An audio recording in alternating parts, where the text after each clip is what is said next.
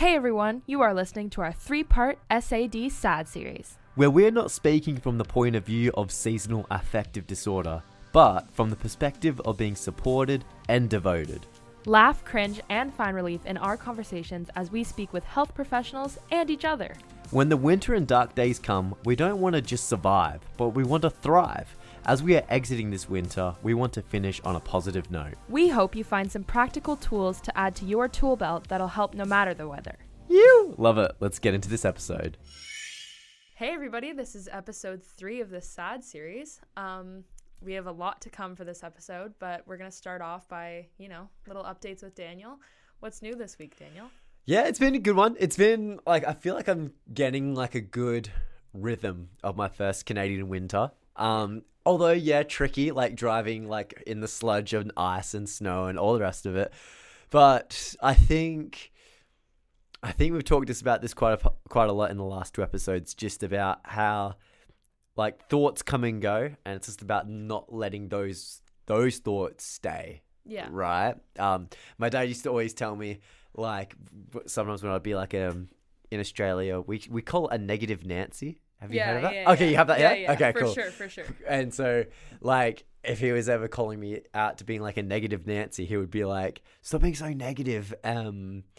Obviously, birds come and come and rest on your head, but don't let them nest. Yeah. In a sense. Quite weird and abstract. No, That's how my dad is. That makes sense. But so it's just kind of saying, don't let these, don't be so distracted by all this negative kind of thing or mindset, and don't let it. But then I guess physically shoo them away from your head. And that might be doing lots of the things that we didn't talk about in these last couple episodes about really kind of moving and everything like that. Sorry, my throat's a bit scratchy. I don't smoke or anything. What about you? How's your week been? I think it's been good. Like you said, yeah. I think this week I kind of noticed there were a couple things that are happening, and they're little things, but they just make me excited for the future and what's to come, I guess. And it kind of is just, first of all, guys, Valentine's Day is in 4 days. And it is the best holiday, so that has gotten me through it. But normally, again, like I was saying, last year, whatever, winter, Valentine's Day is in winter. It's it's kind of, as much as I love it, there's nothing special.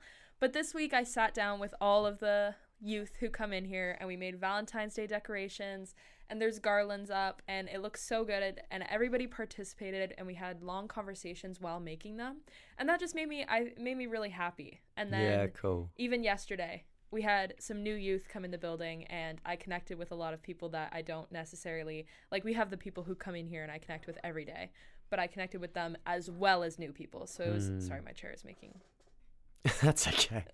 a lot of noises. Yeah, unfiltered. But anyway, there were a lot of kids in the building yesterday, and I connected with a lot of them, and it was a lot of fun. It also wasn't really one-on-one. We were all in a group, and people who wouldn't normally talk to each other. So it was just seeing that. I was first of all, it made me realize how much I love this job.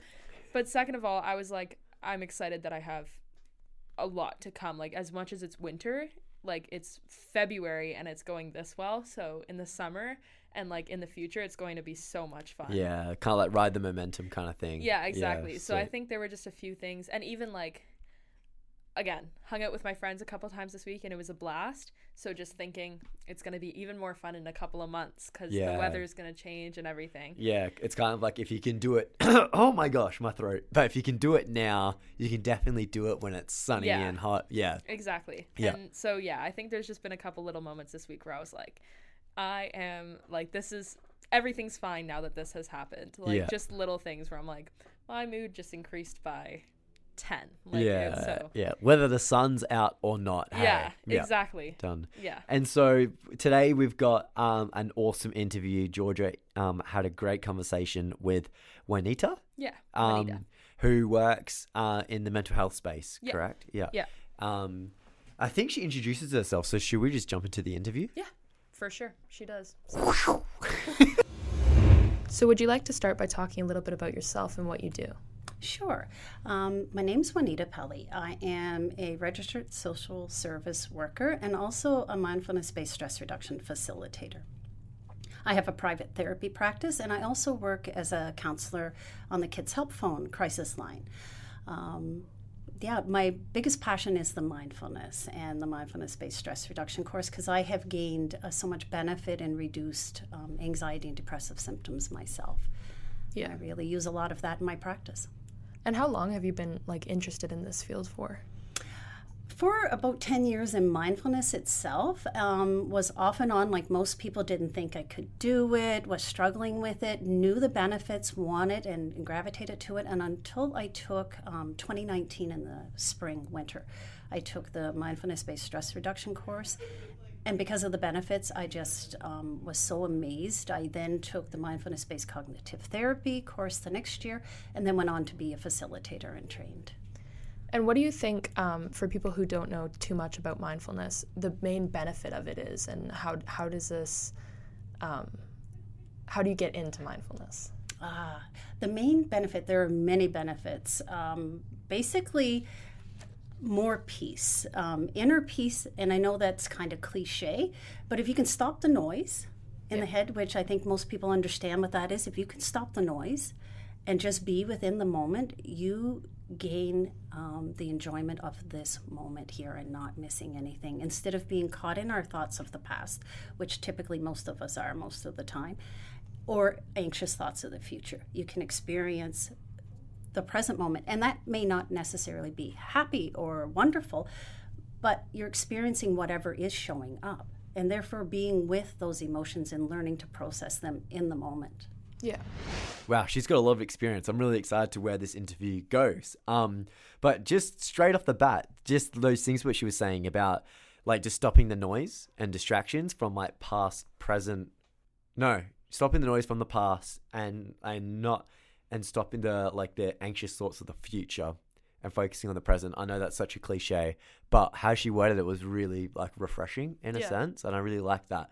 Because I think nowadays we are in a crazy world where there are unlimited amounts of distractions all the time, especially things in a rectangular shape that live in your pocket, right? Yeah. Our phones are always so... sometimes I'll be on there to check my email briefly, and then 10 minutes later, I'm still on Instagram learning about tiny houses or something like that, right? Exactly, something random. Yeah. So, and so I love how she's going into the mindfulness. I reckon that's gonna be very beneficial for anyone listening, especially me and you. Hey. Yeah, exactly. I love that she also brought up the past and the future thing, because I do talk about it. Well, me and her talk about it later, or her and I don't know what the correct English is there actually. Yeah, I don't know. We talk about it. We talk about it later in the episode. But I realize that I do that a lot. I'm sure everyone does. But I have very bad anxiety. I have since I was younger. And a lot of the time I just wake up and I'm I haven't even thought about anything yet. And I'm oh, I'm stressed out. This is just I wake up and I go to bed.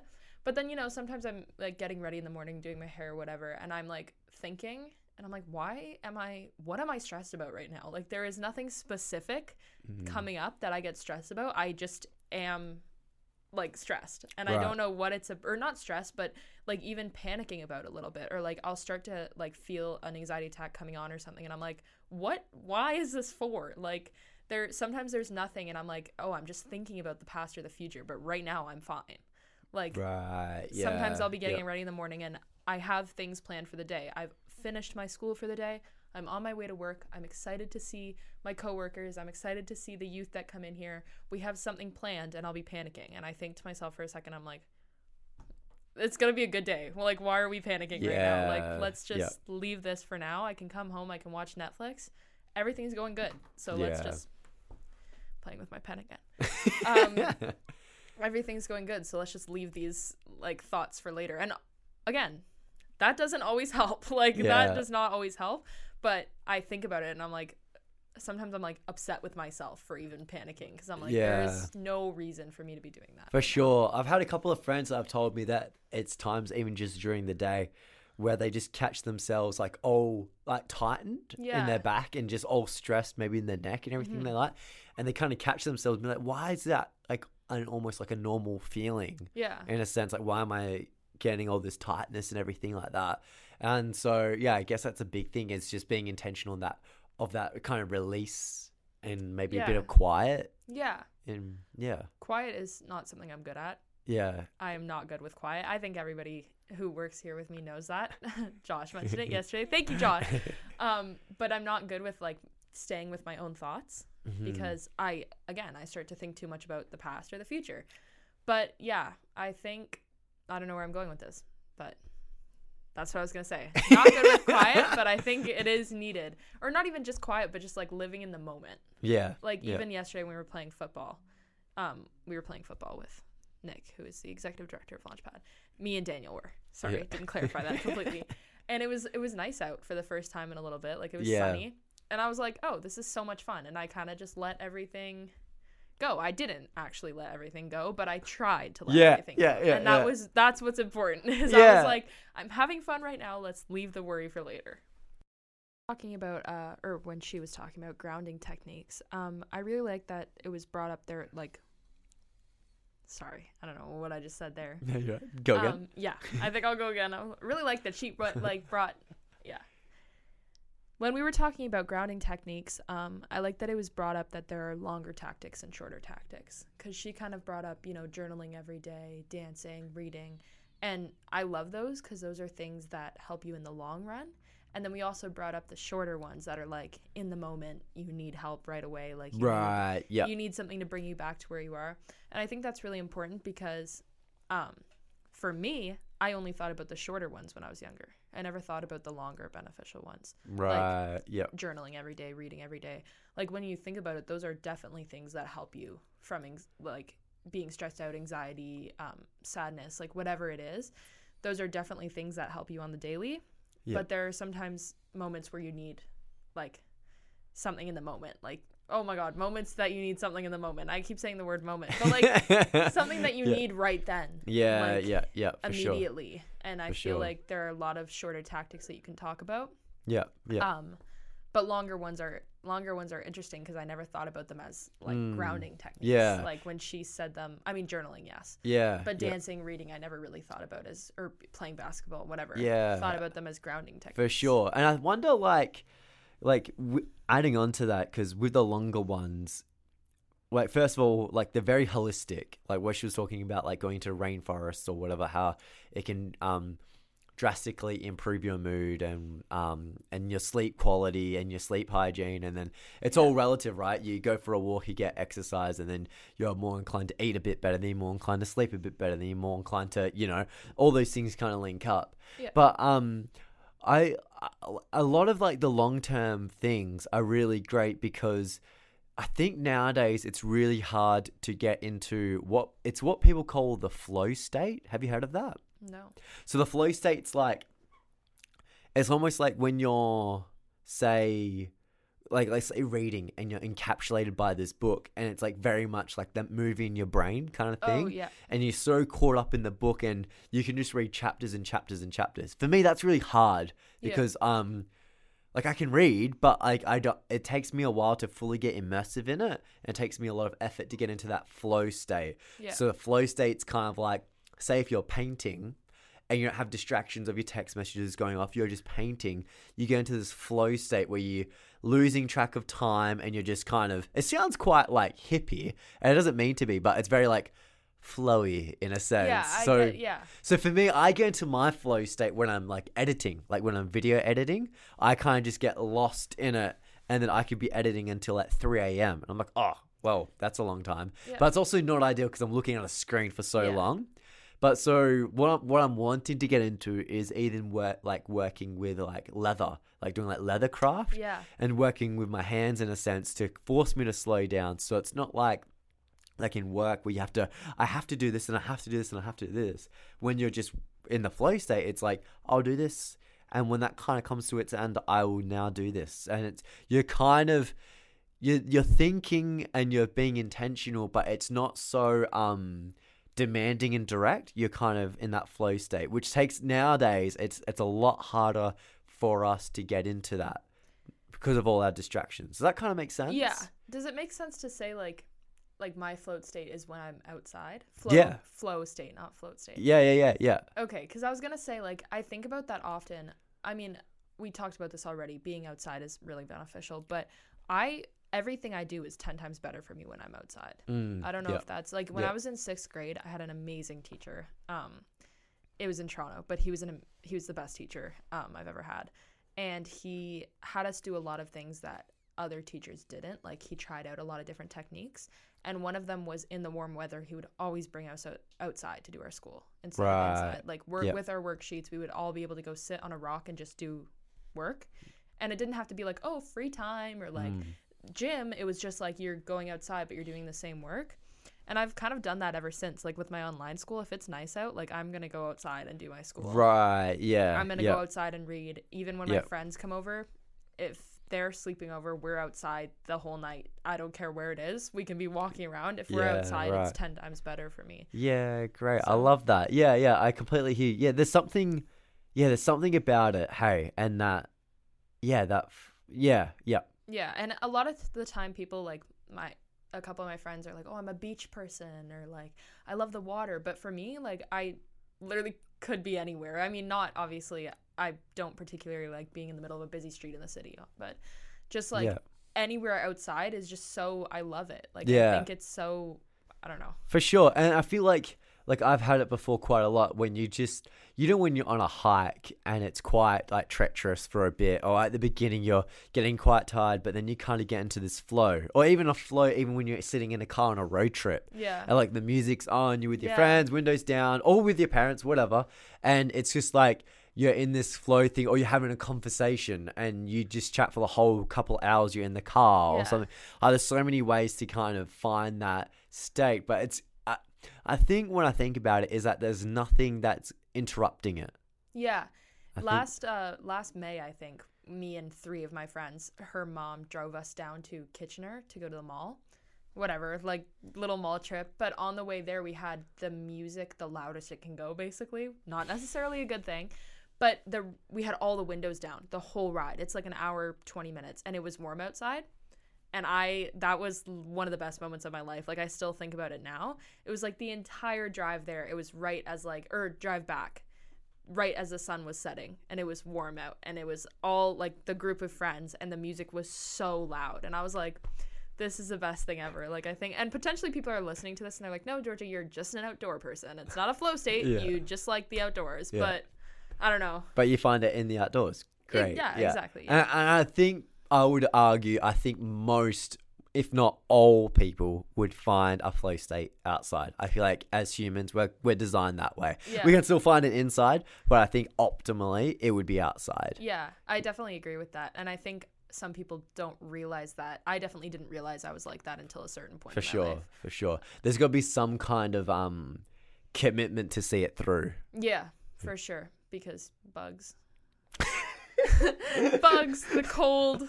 You never know. There's a lot of animals, scary animals, raccoons. I don't know. There's a lot of things that did not make me want to go outside when I was little. Maybe that's just me. Mosquitoes are absolutely not my thing. Oh my gosh. Yeah, how you survive.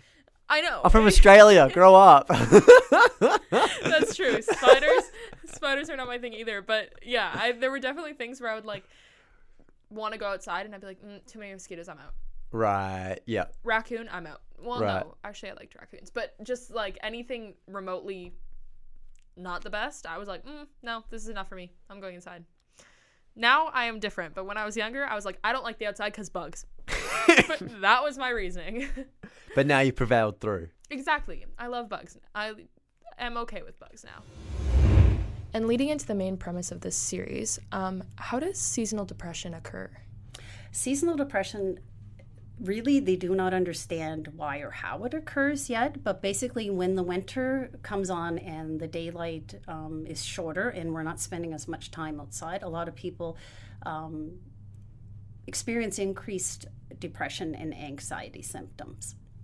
Now, that can be some factors like the biological clock or serotonin levels are affected, and melatonin levels because of that lack of reduced sunlight in the fall. The drop in serotonin affects mood and might play a role in the SAD because the sunlight affects that and triggers depression, and also with the melatonin levels. Yeah. Okay. And so during this time, what are some things we can do to make us feel more grounded? Being grounded. There are a lot of grounding techniques, and that's a real basis of mindfulness as well. So basically, grounding techniques are compelling work that counteract intense negative sensations of anxiety, panic, trauma, and stress. So anytime you go focus on an object, a sensation, bring your attention to something you are grounding. And some of the grounding techniques are just take a deep breath and focus, bring your full attention to the movement of the air in your body as it comes in and out. You can journal, dance, sing. Anytime you're bringing your full attention to something you are doing or a sensation or an object is grounding. Read, become comfortable, ask for a hug, pet your dog. Yeah. All those things. There are a couple of these that obviously I do on the daily: read, dance, journal. But I remember there was one that I used when I was younger, and it was kind of a shorter one. It wasn't an activity or anything, but the 5 things you can see, Yes. 4 things you can hear, I think. I don't know the whole thing, but my mom used to do that with me, and it was very beneficial, like in the moment. Hugely beneficial in the moment, absolutely. So that's focusing your attention directly on and giving your self something to go by. So 5, 4, 3, 2, 1. Yeah. Yeah, and it was especially, I was younger, so it really brought me back to where I was. Yeah. So what are some practical things we can do that will help us holistically? Some of the practical things. Mindfulness, again, is where I would lead off with. That's a huge one. Get outside as well. According to a study published in the Journal of Environmental Health and Preventive Medicine, a 30-minute walk in the forest can decrease hostility, depressive feelings, increase liveliness, and improve your next night's sleep. The results are shown lower pulse in participants who walked in the forest. Stress, forest environments promote lower concentrations of cortisol, anxiety. Spending time in the forest reduces blood pressure and pulse rate. And that's from the natureforesttherapycanada.org. In Japan, they really even prescribe the National Health Association forest bathing, going out in for physical and mental health benefits. Clean up your diet. I'm sure a lot of people have heard your gut's your second brain. So the connection is real with all the neurotransmitters, the vagus nerve connected to the parasympathetic nervous system, which is our calm, rest, and digest. And that foods can greatly affect our mood. So if you notice that if you have a lot of sugar, people notice that children around Halloween, how they get much more hyper. Well, that's one thing, but it also can affect your mood and depression and anxiety. Yeah. For not eating clean. Yeah. Those are the biggest ones I would suggest. Yeah, I think get outside's a huge one, because when 2021 I was working inside the entire summer, and then 2022 is the opposite. I was working outside a lot, and I could, even though the jobs were like the same hours, same workload, I could tell that my mood was a lot better 2022. Right. Yeah. Because I was just in the sunlight, it was warm, I was also working in an ice cream parlor, so ice cream. It's a huge connection, though, as well, to the outside. It really is. For sure. So what are some services out there that can help? Kids Help Phone is a huge service, and I just started working at it a couple months ago in really appreciating the value of it to Canadians and young people. It serves young people from age 5 to 29. It is free. It is 24/7. Anytime anyone is struggling with a difficulty, a question, a decision, or is in crises, they can call. Just being able to talk to someone is a huge help. Also, there's a family health team here in Hanover. There's CMHA, all kinds of therapists. You can search through Psychology Today, find therapists that do treat youth or see youth, and there's all kinds of different modalities. Get involved, volunteer, join a group, reach out to a friend. All these things that can make you feel better, that you can purposefully do to increase your mood, it's working for yourself to help yourself. Yeah. I also noticed a huge one for me in just improving my mood and getting my mental health up was finding my group, like my people. Yes. Because I know back when I was in school, like a lot of people I hung out with just didn't make me feel the best. And then now I've found a completely different group and my mood has improved significantly. Like even when I'm sad, I'm not sad type thing. What are your thoughts on that? How do you find your group? How do you go about letting people go who maybe aren't the best for you, but you still have like a love for them as your friends? That's a huge one, is right. Especially for teenagers. And it's like, so there's two pieces to that I would like to address. Number one, when you said, when I'm sad, I'm not really sad. So you notice, you're aware of what's going on in you and the differences. It's that becoming aware of what is happening for sensations in you. When you are with certain people, are they nourishing you or are they depleting you? And then being able to put those boundaries in place, distancing yourself from the ones you do recognize are depleting you. A lot of people are not so self-aware and feel they have to be, the bigger the group, that gives them some sort of power or fulfillment, when actually when maybe less people may be more fulfilling in what you need, but the right people. What are your thoughts on this quote from Johann Hari? Depression isn't always about biology. It isn't always a malfunction or an imbalance in brain chemistry. It's a signal. It's telling you and your body something. Oftentimes we treat depression as if we are a broken down machine and the parts are not working, where really we are humans with unmet needs. I totally embrace that quote. I think first we need to look at and have our basic needs met. And that's so important for everyone.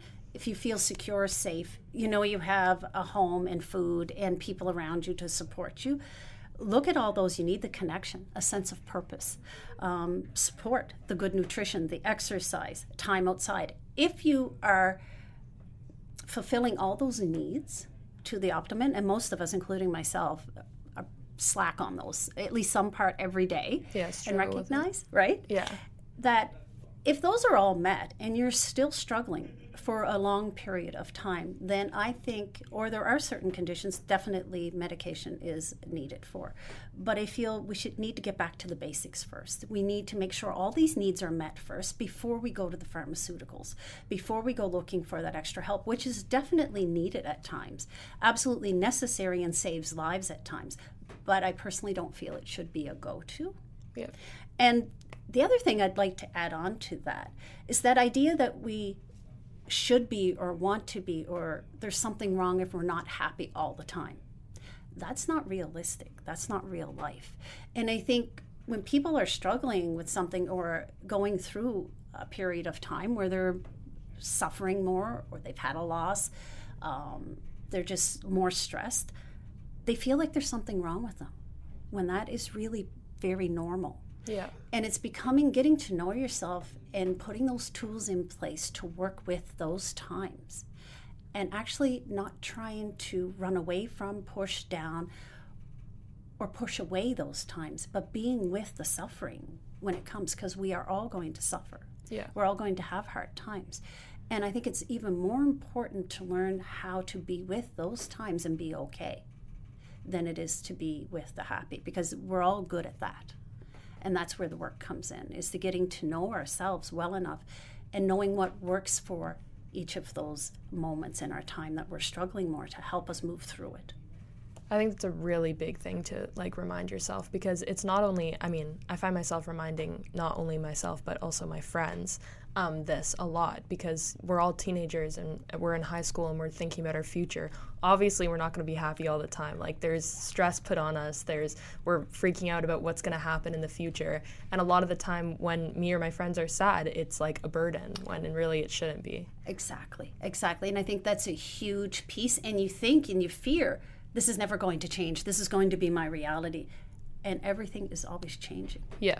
So we know the good times. You can remember back. And if we look back, no matter how old we are, and you can see the highs and lows, that's going to be it's everybody's life.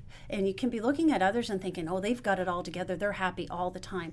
We all have that public persona, that public face we give. That's not usually our real all the time. Yeah. Even thinking back onto like me a couple years ago, I would have never thought about what would have come in the future. And I often thought like, oh, my future, like that's all I thought about. And now I look back on that and I'm like, that's still what I'm thinking about. But I was thinking about now 3 years ago. So it's like. Exactly. And it's huge to do that retrospective look and to see that, yeah, it's not exactly what I thought it was going to be, but it's okay. Yeah. So that if, worrying about the future now, it's like, well, it's probably going to be whatever it's going to be anyway. Yeah. So worrying about things are going to change, and it's probably not going to be exactly the story you have in your head. Yeah. And I also think another big one is like you can make your future what you want it. Exactly. Yeah. Exactly. If you're working on yourself, if you're working on your health, then you're going to have benefits from that. You have much more agency in your future if you're putting the work into yourself. You're doing that work to be self-aware. And to work with whatever is coming up, you're going to be so much more able to handle whatever comes along in the future. Yeah. That's the huge piece. You're in so much more control of all the stuff coming at you. Wow, there was a lot to unpack there. That was really good. By the way, it's Johan Hari. Okay. Yeah. I was reading off a script. No, that's all right. So That's all right. I wrote that question. It's also my friends and I. Yeah, I kept saying me and my friends. No. Oftentimes me and my friends. It's my friends and I. So it's all good. But the Johan Hari, I'm not sure if anyone who's listening is familiar with his work, but he's very passionate about what. that would explain why I pronounced the name. I thought it was like Joanne. Joanne. Yeah. But, okay, well, similar to what Juanita was saying is how he in no way is against antidepressants, but he's against those being like the first response and the go-to. And man, we got to be careful because I don't want to get too controversial, obviously.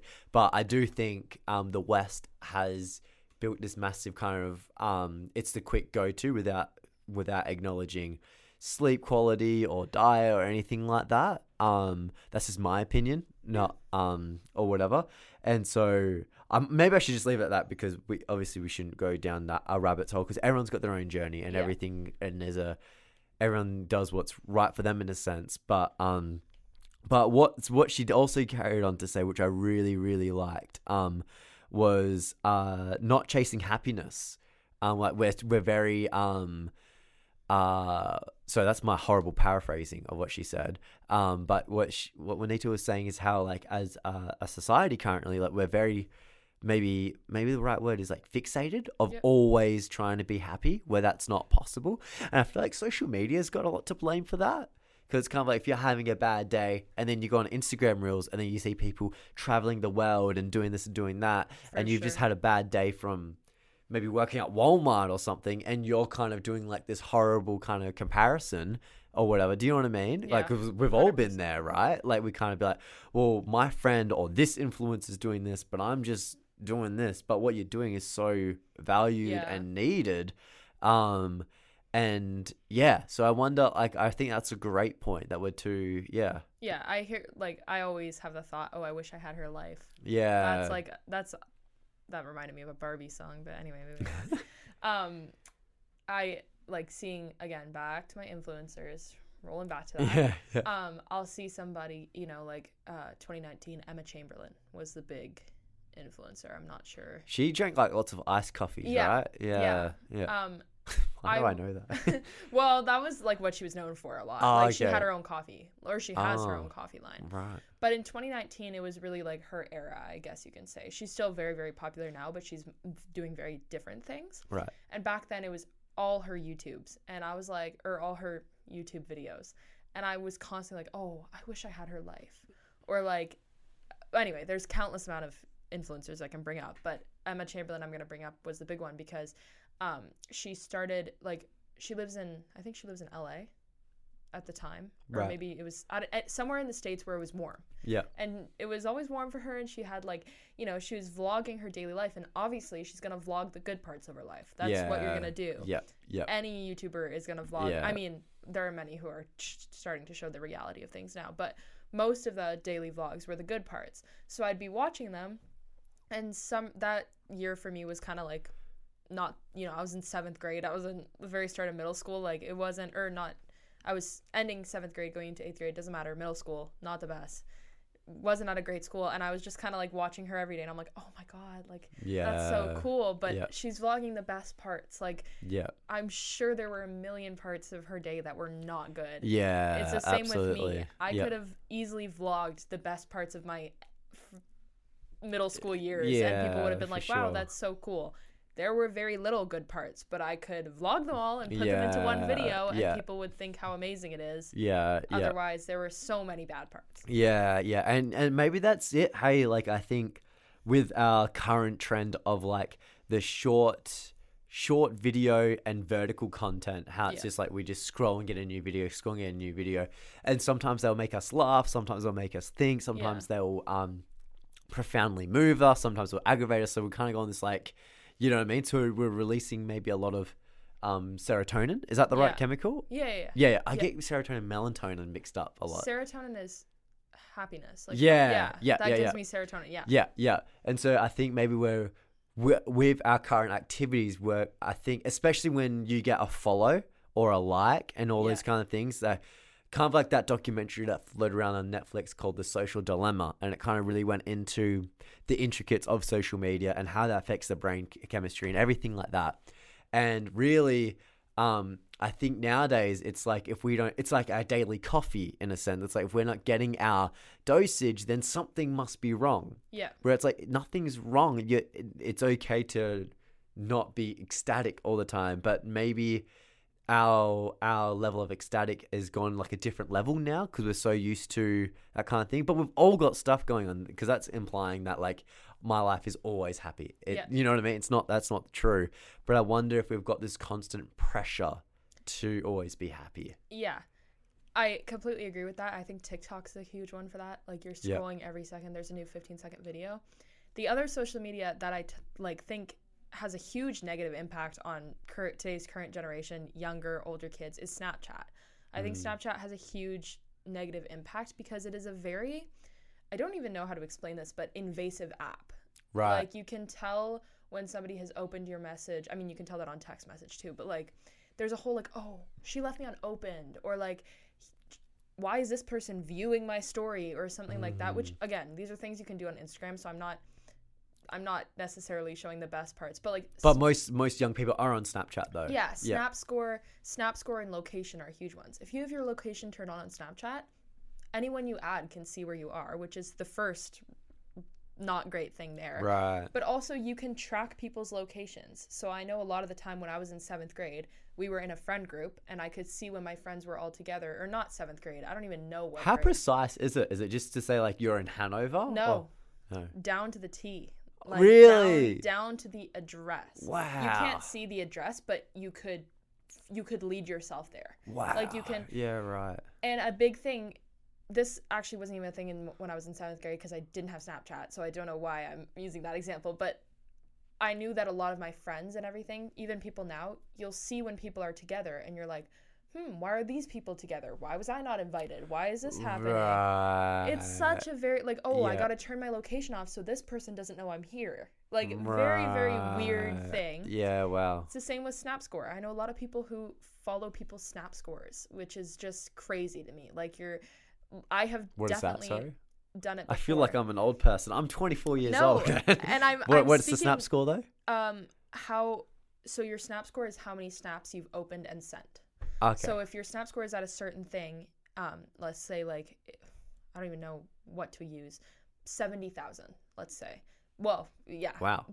That's very, very low. Oh. Which is the weird thing. 70,000 snaps sent and received. Wow. Okay. So say your Snap score is at 70,000. Somebody can check that. 20 minutes later, your Snap score is at 70,100. And you're like, wow, that person has snapped 100 people and hasn't snapped me or whatever. I see people, yeah, it is a huge thing. And I see people, I mean, I've definitely done that before. I have for sure done that. All of my friends have done it. everybody on TikTok talks about them doing it. But it is a huge invasion of privacy. Like that's not invasion of privacy. I mean, it is. But it's like not mind games. But it's like there's so much more to think about with this overload of information of people's lives. Snap score, exactly. Like it's so like you're creating problems for yourself by checking people's location and realizing you're not invited. Or, for example, if you're trying to play a trick on somebody else and your location is on and you know you're with somebody who somebody else doesn't, like there's so many crossovers you can have there.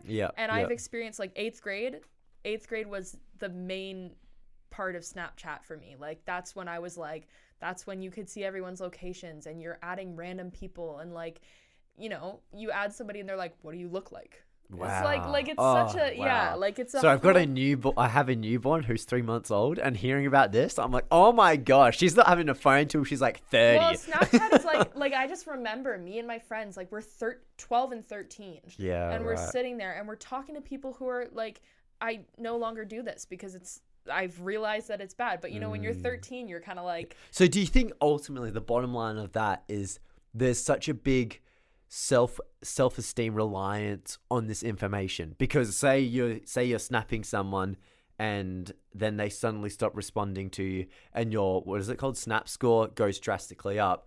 That's linked to, I'm not really of interest to this person, whether it's friendship or romantic, whatever, but so therefore I'm at fault. So it's all these things to like build up more insecurities. Exactly. And I hear people talking about this a lot, and it's the same thing with like, you know, I heard somebody say this the other day. Obviously, I'm not going to say who it was, but it was somebody who was younger than me. And I also went through this when I was younger.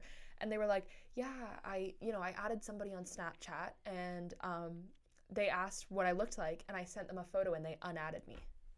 And I'm like, that is such a huge, like, I don't know. I think specifically Snapchat, is a really damaging app for... Yeah. Like, you're constantly seeing what other people are doing. And you're also... The whole point of Snapchat is to basically... Like, you're not really having a conversation with anyone. Or like, oh, they lost my snap streak. Snap streak is how many days in a row you've snapped someone. Oh, okay. So, like, you have a snap streak of 70 with someone. You've snapped them 70 days in a row. And then you wake up and it's gone. And they're like, oh, they lost it. They don't want to snap me anymore. Like, it's just... Right. I think Snapchat takes up way too much. And then, because you're trying to keep snap streaks up, you're on Snapchat every day. And it's just like... again, no longer do snap streaks. But when I was in 8th grade, I was sending streaks out every day. Right. Like, I would just send a photo that said streaks and send it to people so that our streak wouldn't be lost. Right. Like, it's so... Yeah. The point of it is very unnecessary, and there's a lot of things that I feel like... But there's a lot of, like, there's a lot of weight to continue it. Yeah, exactly. It's very damaging. Yeah. And, like, again, I still use Snapchat, but I have slowly gotten out of the trend of all of those things. Like, you have parameters and boundaries so you don't get carried away, essentially? Exactly, basically. I mean, I still do sometimes, but when I was 13... my location was on. I was checking people's snap scores. Yeah. Me and my friends would on purposely check locations of each other. Like, it was a whole thing. Yeah. And I know that there are certain 8th graders out there who are still doing the same thing. So I think it's a very questionable app, and I think kids are starting to get it younger and younger now. Like, I'm talking about 8th grade, that's 13, that's already young to be doing that. And I know that there are 6th graders who are doing this now. Yeah. So on. Soon it's gonna be, 8-year-olds. It's like, my friends at my friend's house. No, don't say that. Oh. Like, that's why I think that's why I think it's a damaging. I mean, all social media is damaging, but I think I have a lot of experience with Snapchat, and I think it's... Do you think, like, ultimately social media can be can be such a beneficial thing with parameters and boundaries? So whether it's like a screen limit, or whether it's a location settings off, or whether or not it's a disinterest in like what you're doing, like not in snap streaks or snap scores or things like that, just kind of cutting yourself off to all of that, to basically having it more of like the essentialism of just the snaps and messaging, and keep it at that. Do you reckon that's how to have a healthy balance with it? Yeah, exactly. I think social media can be a very fun thing. I love when I go on Instagram and I see my friend has posted a nice photo of whatever. Nice photo of her 16th birthday. Woo! Like, I think that's a very fun thing to be happening. Or when I go on Snapchat and I go on somebody's story and they're at a concert, or they're like, you know, at a birthday party or something's going on. I love seeing that. I love seeing other people's, you know, exciting moments. But I think once it gets to the point where it's like, oh, they didn't comment on my post. Oh, like, if your location's on, that's going to get almost like 80% sure to get you into trouble at some point. Like, location being on, if you're adding random people, that is not okay. It's not okay. And it's also like, you never know who's out there. Like, I've dealt with scary experiences where when I was like, people knew my location and I was adding random people. Not a good idea. Never a good idea. But like I said, the younger it goes, like, the less brains are developed. You know what I mean? Yeah. When you're in 6th grade, or like I said, 8th grade, I was seeing so many high school students who I thought were cooler. You know what I mean? 11th graders, 12th graders. So me, like, now I'm an 11th grader and I know that it's not cool. And I'm sure the 11th graders then didn't think it was cool. But when I was in 8th grade, I really wanted to be older than I thought. So I'm like 13, and it's just, I don't think it's, and again, it'll go younger and younger. 7th graders are going to want to be doing that. And because you're naive. Yeah. So you're going to have your location on. You're going to be responding to weird people on Snapchat, adding people who have added you. Like, it's something that you're going to be doing if you have Snapchat and you're younger, because you want to, whatever, fit in, be cool. So now we got to say, like, if you are listening and you are in grade 7 to grade 8, have boundaries. Have boundaries. Think about what you're doing, because, and I'm not saying, like, don't go on social media, because there's no way that's going to happen.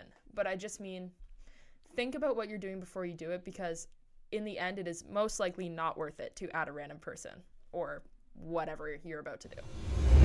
And the actual last question now, is there anything else you want to mention to anybody watching, the youth, people interested in learning more about seasonal depression or mindfulness?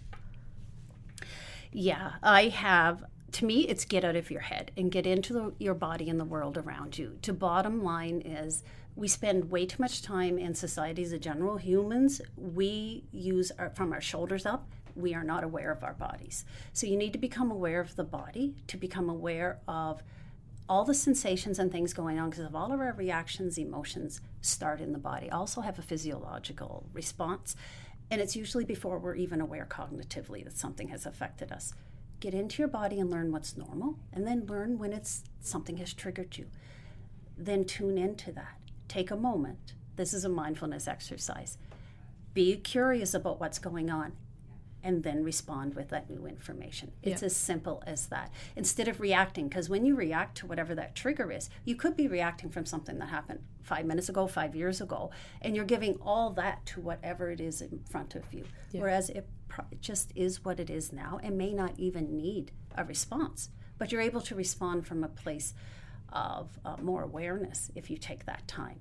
And you seldom will regret a response, but a reaction, a lot of times we want to take back. And the mindfulness-based stress reduction course that I do facilitate, and I offer them in the fall and the winter, and there's one in February, is a great place to start for everyone to get more information, grounding, and learn the basics of mindfulness and those skills. Yeah. I really like the term get out of your head, because I was actually just the other day I was really in my head and I was panicking a little bit. And a friend just said to me, you can't change the past and you're currently creating your future. And I was a little bit shocked by that, because I've thought about that, but that made me really think about it, because I was like, that's a good thing to say, I think. Like, that's true, and I need to get into that.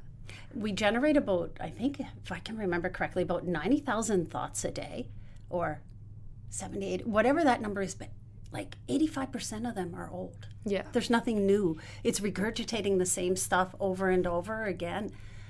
And a lot of times we're in our past, it's negative. If you start paying attention and noticing that, and then just bringing yourself back to the future, that is a mindfulness practice that's huge in itself as well. Yeah. Well, thank you so much. This was great. I think this is super beneficial to hear, especially for people like my age and younger and older, anyone, but this but current especially age group. For teenagers to learn the skills to help themselves, to have a better handle on stress, because it's going to come. You're right. In school, teenagers, this is the most stressful, difficult time for most people because of all the things you mentioned, you know, school, the relationships, the social, the having to figure out what you're going to do with your life. That's huge. To be able to get the support to help yourself to learn to manage stress now and to learn to be better and compassionate with yourself, which is another huge piece of mindfulness that I wanted to bring in, is that self-compassion piece. That's a lot of people don't realize that they're beating themselves up 24/7. Start noticing the thoughts. Start bringing in. We all make mistakes. It's okay. Forgive yourself. Yeah. And it's all okay. Bring that self-compassion piece in, because that's huge. For sure. That's a great way to end it, I think. Thank you so much for this. This is great. You're welcome. Was that I brought up on the podcast that I was told the other day. You can't change the past, and you're currently creating your future. Good quote. Yeah, it is, and I hear all the time that you can't change the past. That's an often thing, but I never really hear you're currently creating your future. Yeah. And that saying almost puts a non-stressful view on currently creating your future, if that makes sense. When I was told that, I was a little bit like, I don't even know, but it for some reason impacted me there, because it was just like, you can't change the past. The more you hear it, the more you start to realize it. Like, you cannot. There's no going back. You just can't. For sure.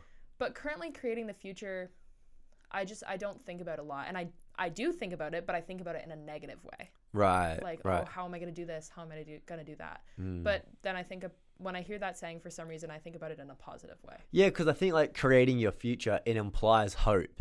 Yeah. It implies hope. It implies it implies hope, but also implies, like, maybe like self-accountability, your responsibility. Like, it's your kind of doing to create your future in a sense.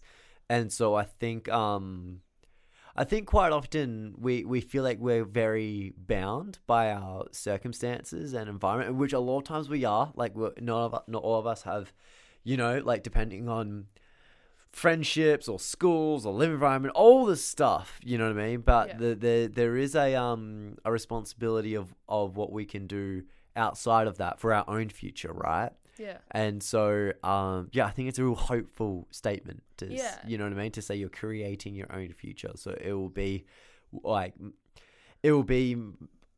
is it right to say it will be of what you put in? Maybe? I don't know. Yeah. Basically.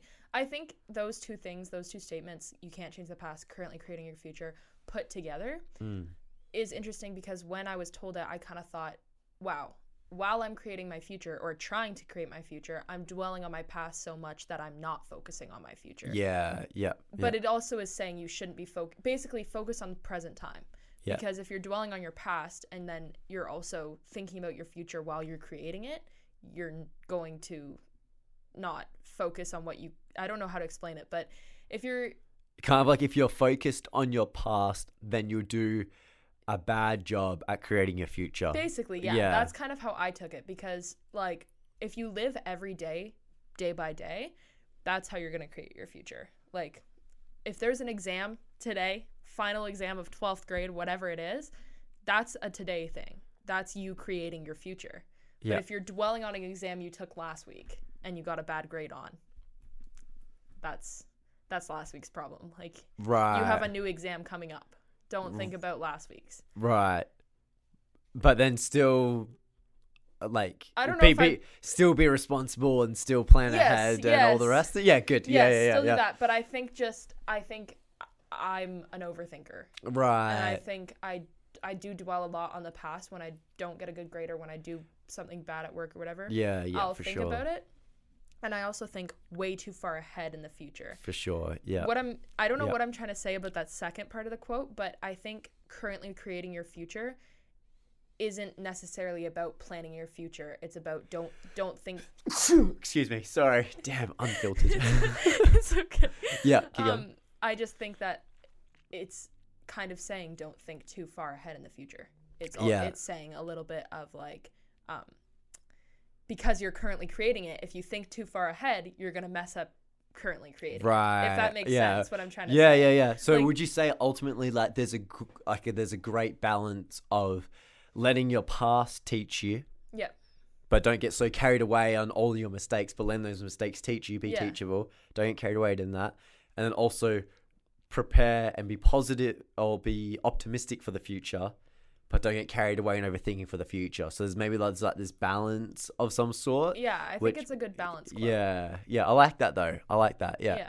And like absolutely, like you can't obviously change the past or anything like that. But then I think like the biggest thing is being teachable of your past experiences. So not for sure. Like not letting it beat you up, but letting it teach you. But okay, that hurt me a lot last time. I'm gonna do this instead, or something like that. Exactly. Yeah.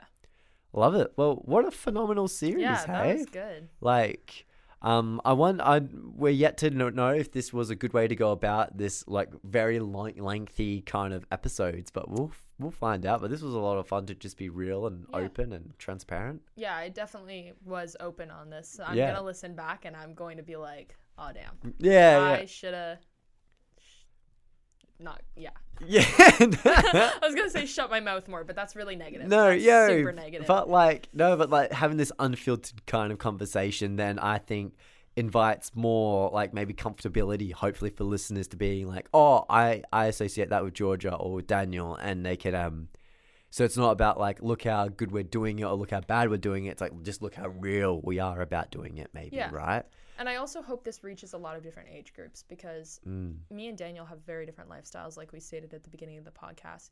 But also, a lot of our like kids who come in are in 7th, 8th grade. And when I was in 7th and 8th grade, I had a completely different life than I did now. Like she said earlier in the episode, not what I thought it was going to be, but it's okay. I would change it to not what I thought it's going to be, but it's great. But what I'm saying is like, I hope even if you're in 7th grade or 8th grade and you haven't reached the point in your life where you're like thinking like this yet, just know that like both me and Daniel were there at some point. Like I was there 3 years ago. Like we've all been through every stage of